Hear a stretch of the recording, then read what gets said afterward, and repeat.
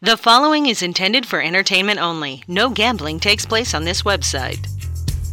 From his luxurious home studio overlooking Mountain Creek Lake in beautiful Dallas, Texas, it's Under the Table with Jason Ryan. Welcome into episode 9 of Under the Table. I am Jason Ryan. Ooh, one more, double digits. My noble JOB had some different nonsense running Monday and yesterday, but we are back and ready to get it done tonight. I'm going to do things a little differently on this episode and see what happens. See if I can throw a booger on the wall and it sticks. So let's get started on the top 2 stories from the sports world. 2 stories from the sports world. Rougie Odor. Rougie was traded to the Yankees this week for a Palomino and a horse to be named later.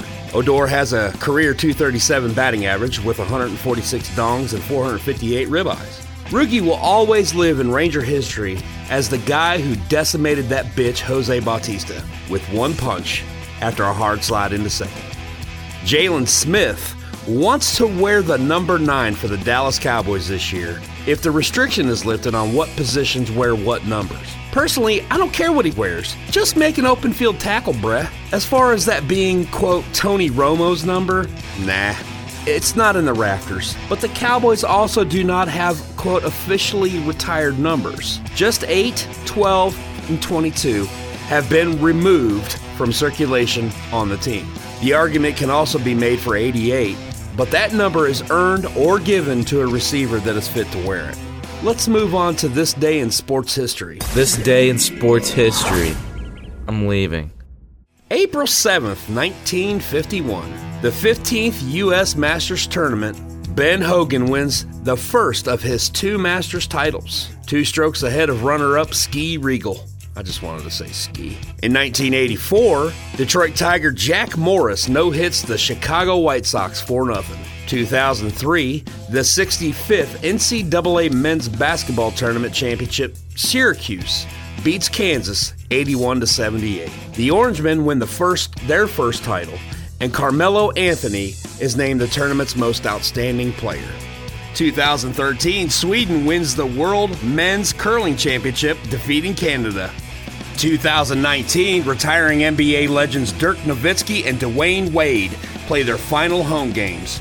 Also, Magic Johnson sensationally quits as the LA Lakers president of basketball operations. Let's see what we can win in the Major League Baseball Association sports. Stay hot, Rocket. The MLB. The early games. First up, Atlanta and Washington. I think I'll stick to the money line and or the over. I may also just skip the game altogether if it's not even worth laying money on. Like this game. There's still COVID protocols going on here. Let's just go ahead and lay off of it. I think there's supposed to be a doubleheader played. We'll just stay away from it. But this game will be played. Pittsburgh and Cincy. Take the Redlegs on the money line and the over 8.5. The Rays and Red Sox. Go with the Sox on the straight up bet or money line bet, your choice. Twins are in Detroit. Take Detroit on the money line at the plus 150.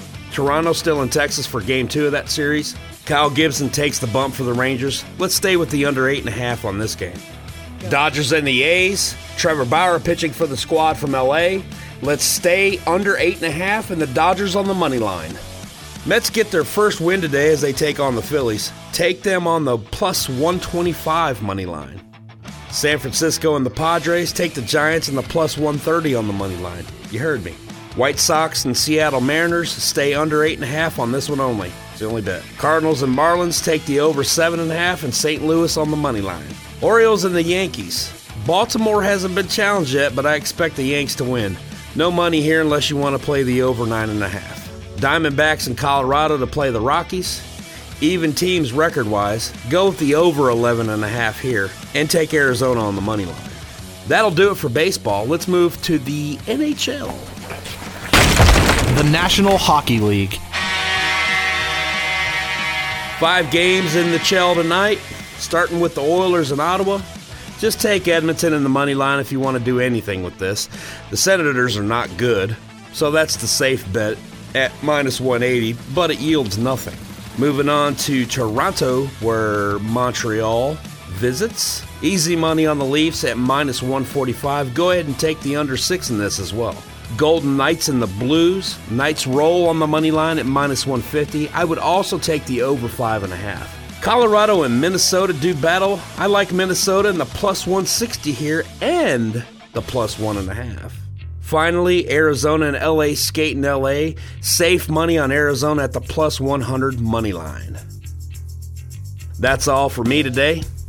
I have to go meet Biff Tannen about some sports almanac he found in the school book suppository building in Sherman, Illinois. If you get all of those references, I love you. Good night and good luck. Follow Jason Ryan and Under the Table on Twitter at Jason Ryan Radio and Under the Table DS. Follow DSP Media at DSP Media online. The proceeding was intended for entertainment only. No gambling takes place on this website. Gambling problem? Call 1-800-522-4700.